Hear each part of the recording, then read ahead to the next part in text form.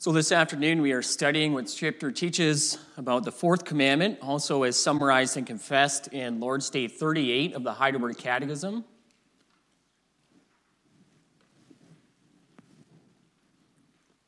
I know the liturgy says Lord's Day 34, but we're on Lord's Day 38.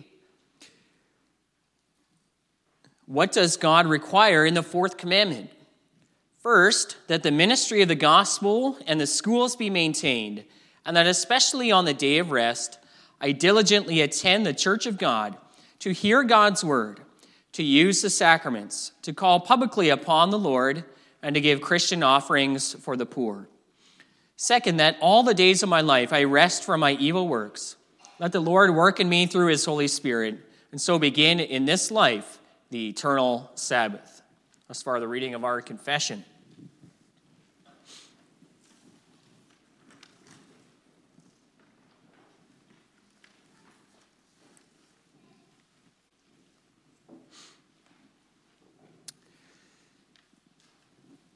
Beloved congregation of the Lord Jesus Christ, every year there may be particular days that you take a special delight in.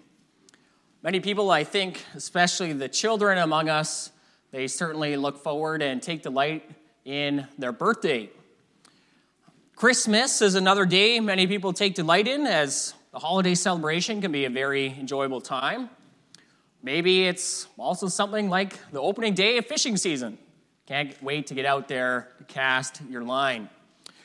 The first day of summer holidays may be a day of delight for both students and teachers. The first day of school may be a delight for many parents. But what about the Sabbath day or the Lord's Day?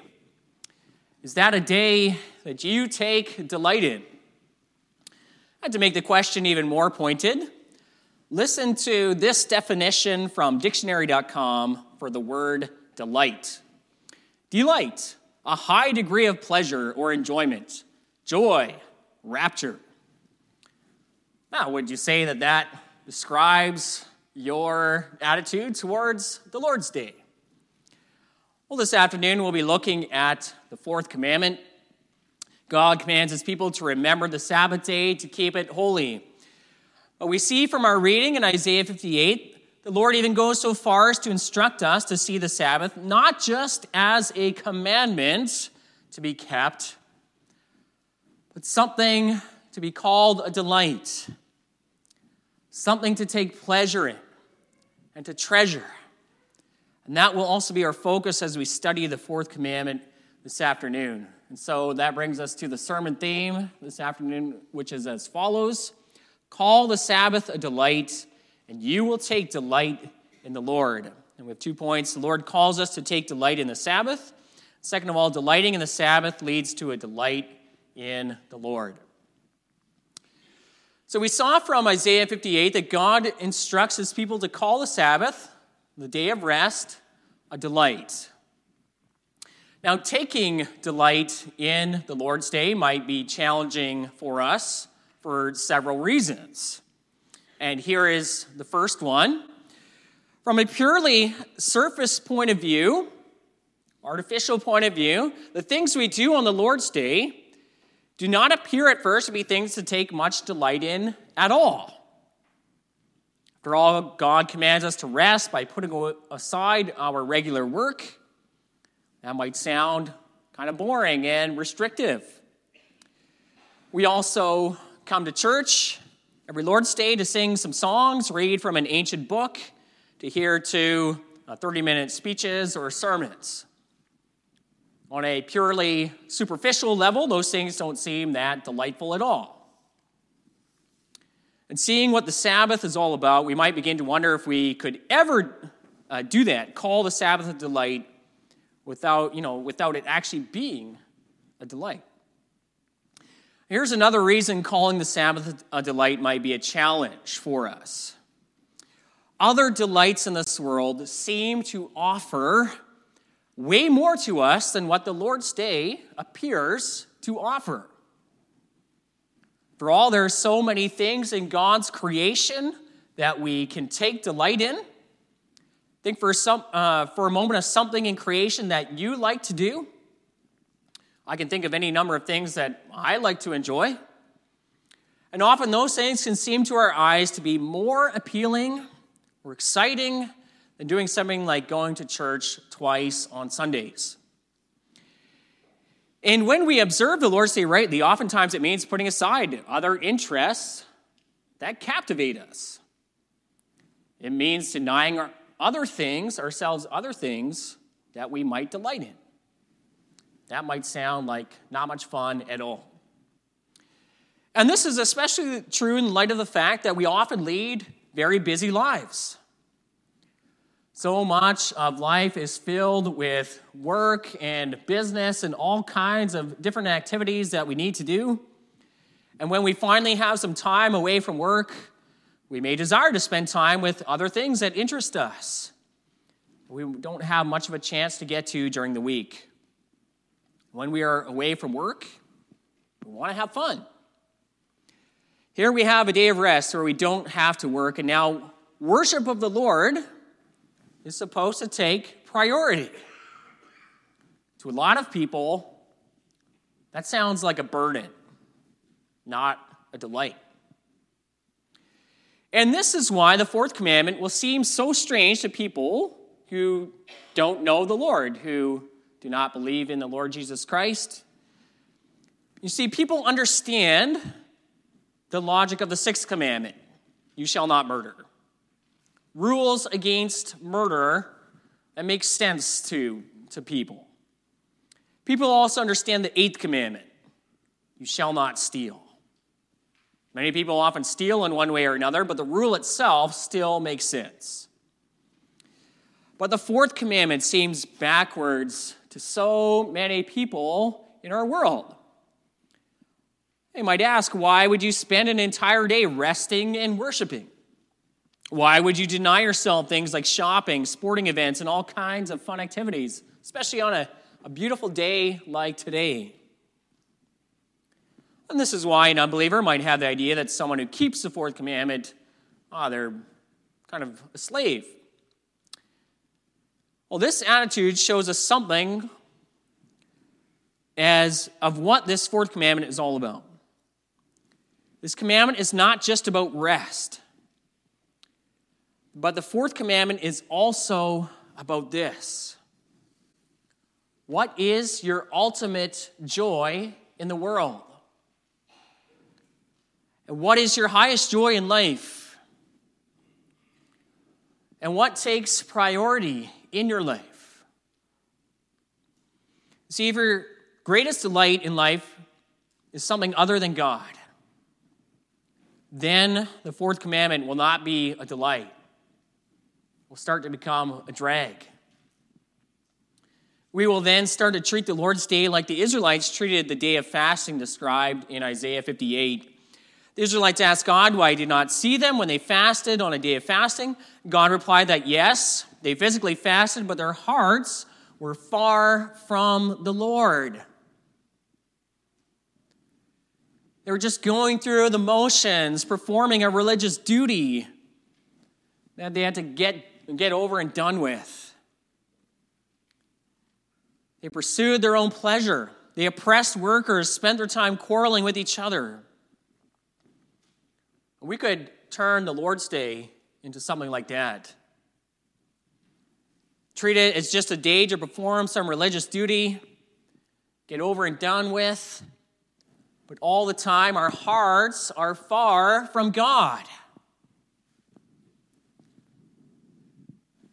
In Amos 8, verse 5, the prophet Amos called out against the people because of their attitude towards the Sabbath.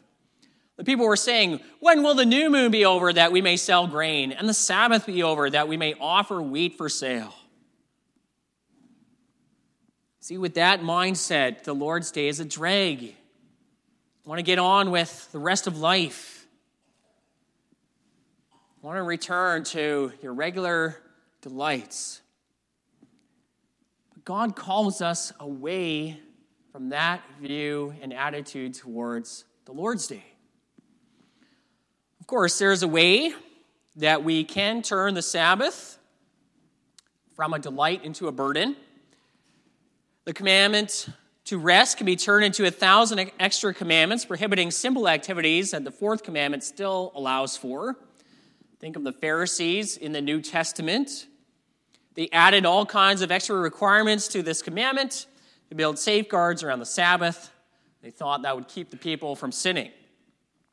They appeared to be zealous in keeping the fourth commandment, but they did not really keep the fourth commandment. They did not take to heart the words of Isaiah 58 to call the Sabbath a delight. And they made the Sabbath a burden for people by all their extra laws and rules. And it truly became a burden for people. So we have to guard against that. Well, then we might ask, what does it mean then to call the Sabbath a delight? What does that look like? Well, at the heart of things, it is a call to view the Sabbath for what it really is. You see, there are two primary ways of looking at the Lord's Day. We can view the Lord's Day as a big restriction on our lives.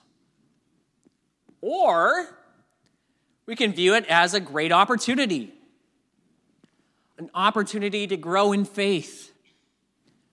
An opportunity to grow closer to the Lord and to his people. Well, guess what? Calling the Sabbath a delight takes a second view. We can also see the fourth commandment as God taking away something from us. Taking away our spare time, taking away our freedom or fun. Or we could view the Lord's Day as a gift from God. A gift God gives to us for our own good. Well, guess what? Calling the Sabbath a delight takes, again, the second view. You see, calling the Sabbath a delight changes our focus from what we can't do on the Lord's Day to what we can do. Instead of aiming just to minimize work, we want to maximize this day in a way that God designed it for our good, for each other's good as the body of Christ. And in Isaiah 58, the Lord lays out some specific ways to honor this day in a way that he intended it. He calls us to turn back from doing our own pleasure or business on his holy day. He calls us to honor it by not going our own way or talking idly.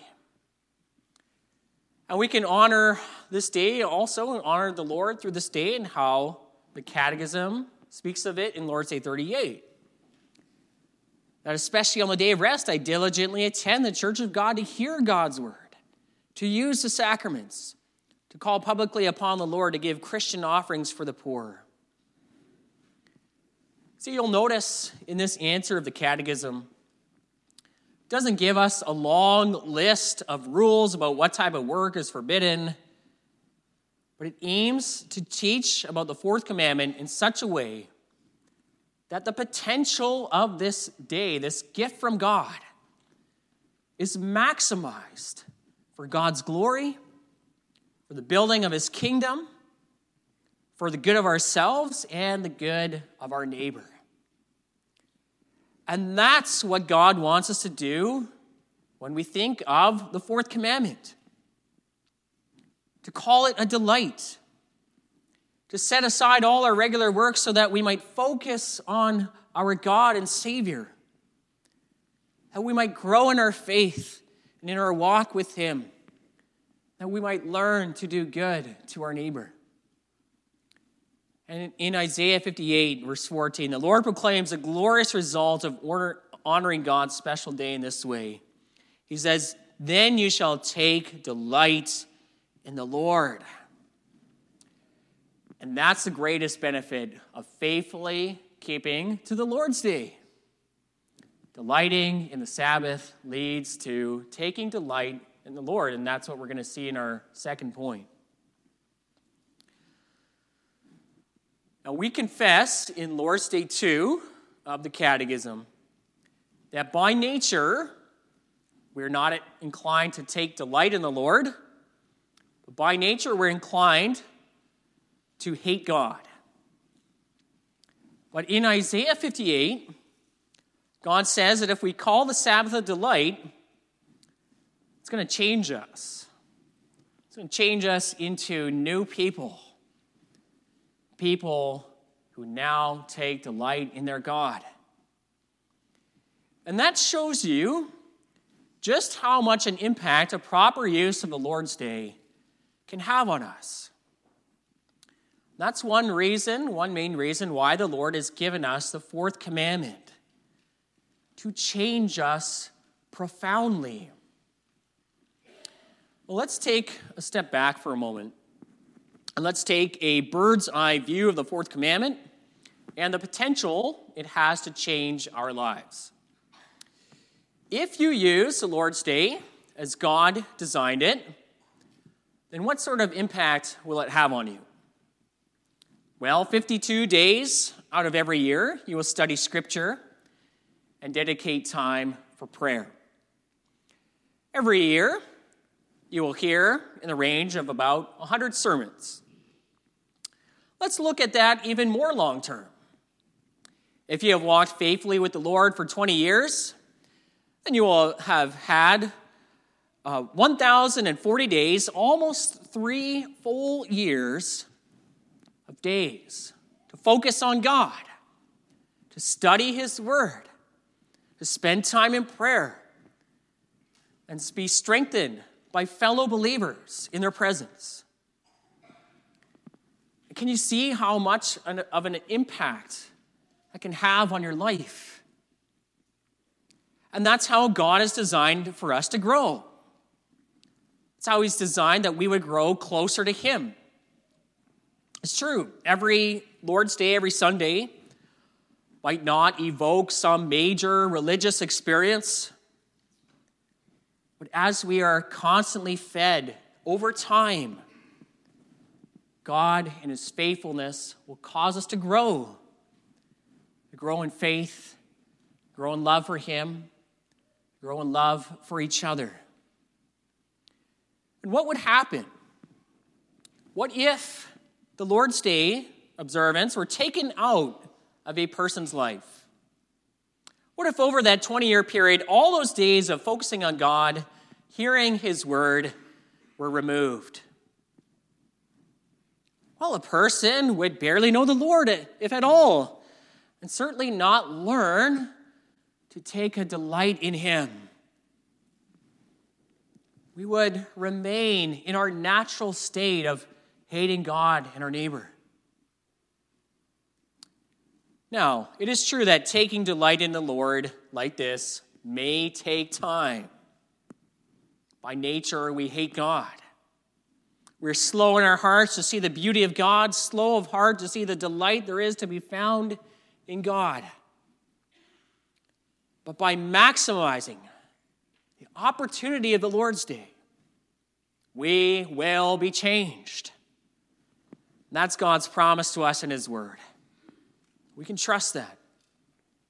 As the gospel is preached every Lord's Day, as we expose ourselves every week to that good news of Christ, we will see the wonderful things that God has done for us. We will see things and hear about how God has set His love upon us even when we were deserving of His wrath, even when we were His enemies. He set His love on us. We will see and hear that this God chose us out of the world to be His own children simply by an act of His sovereign grace. He chose us even though we were no more deserving of salvation than anyone else. Faithfully hearing the Word of God, we will see and hear that God the Son gave up His life for us, going so far as to dying on a cross under the wrath of God, so that the wrath of God might be removed from you forever. Save you from eternal death. Give you eternal life. We will see and hear how the Lord has promised to bring us to the new heavens and the new earth. And as that good news is preached and we hear about it every Lord's Day, that is how we will learn to take delight in our God, the God of our salvation who has saved us from eternal death. And that delight in the Lord might take time to grow, but that's okay. It's similar to human relationships. Human relationships take time to build, and they can grow over time. But taking the time to build that sort of relationship is worth it because it brings joy and delight. Well, it also takes time to come to know the Lord more and more, to grow in love of Him and intimacy with Him. But it's worth it because building that relationship increases our eternal delight. And that delight we find in the Lord is greater than any human relationship has to offer. We'll consider how good this is for us when we take delight in the Lord. See, God can never be taken away from us. And so when we delight ourselves in the Lord, our delight, likewise, cannot be taken away from us because God is always there. You cannot say that about any created thing. God is an eternal God, and so as we delight in Him, our delight will be an eternal delight without end. What so often happens with our delight in created things, something you like, oftentimes that delight fades over time. We buy some material possession. At first, it captivates your attention. You use it for a while, but over time, the delight fades. Put that possession away. You barely even look at it even anymore. But not so with God. By delighting ourselves in the Lord, we will find eternal delight. God is also an infinite God. It means that our delight in God will also know no limits in eternity. And on the new heavens and the new earth, our delight in our God will only grow and grow forever. It's because God is infinite. And you can never, absolutely never say that about any created thing. You see, if our highest delight in this world is placed in some kind of created thing, eventually it will fade and fail. That will not happen with the Lord. And if we learn to do this, learn to delight ourselves in the Lord, we will also look forward all the more to eternal life. You know, as we read Scripture, we may wonder why it doesn't tell us more about heaven, why it doesn't describe heaven more. It does in some places. Sometimes I hear that question, why doesn't the Bible tell us more about heaven, about what eternal life will look like? And maybe you've wondered that before. We catch glimpses of it here and there in the book of Revelation. There doesn't seem to be oodles of information. Now, perhaps this is because the glory of eternal life is too great to completely describe in the here and now. However, we can look at this from another angle. When we look at things a different way, we see that Scripture reveals a lot about heaven and eternal life. And that's because in eternal life, we will be with the Lord in His presence, forever enjoying fellowship with Him. Eternal life is about being in God's glory, with God in glory. Because of that, we can say that every page of the Bible tells us something about heaven and eternal life, because every page tells us something about our God. Because eternal life is about being with God in glory, the more we take delight in the Lord, the more we will look forward to that eternal life that is coming. On the new heavens and new earth, you will delight in God forever. And that far, far surpasses any delight you may experience in this life. I can promise you that. I can guarantee you that. We will be filled with an inexpressible joy such as we have never experienced here in this life. We will experience it forever. And that joy and delight we will experience, it already starts right now for the believer. We get a foretaste of eternal life by taking delight in God today. But it will continue without end.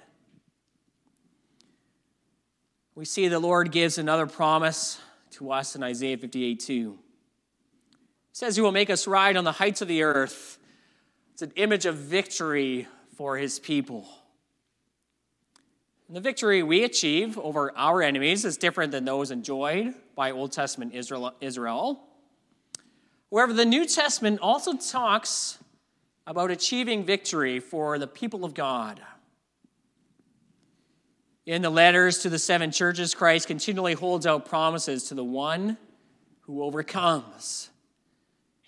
In 1 John 5, verse 4, the Apostle John writes, "This is a victory that has overcome the world, even our faith." And that faith that overcomes the world is worked in our hearts by the preaching of the gospel that we hear every Lord's Day. The victory that God promises us may not be exactly the same as the one promised to Israel in Isaiah 58, but it is a victory nonetheless.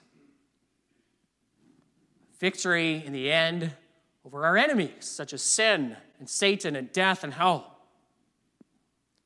That victory comes also through a proper use of the Lord's Day.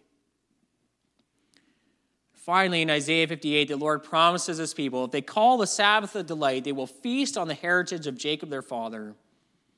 Now, the heritage of Jacob in this context refers to the promises God gave to the patriarchs.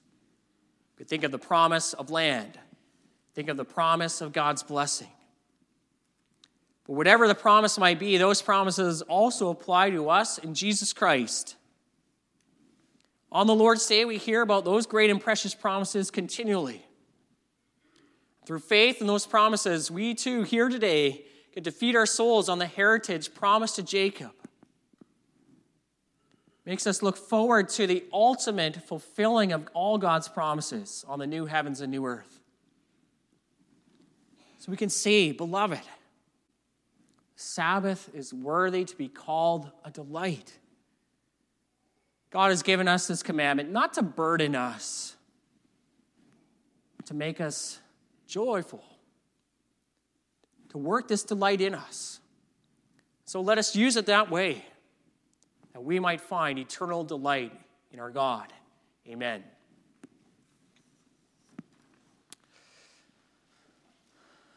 Let us now sing together Psalm 73, stanzas 1, 4, 5, and 8.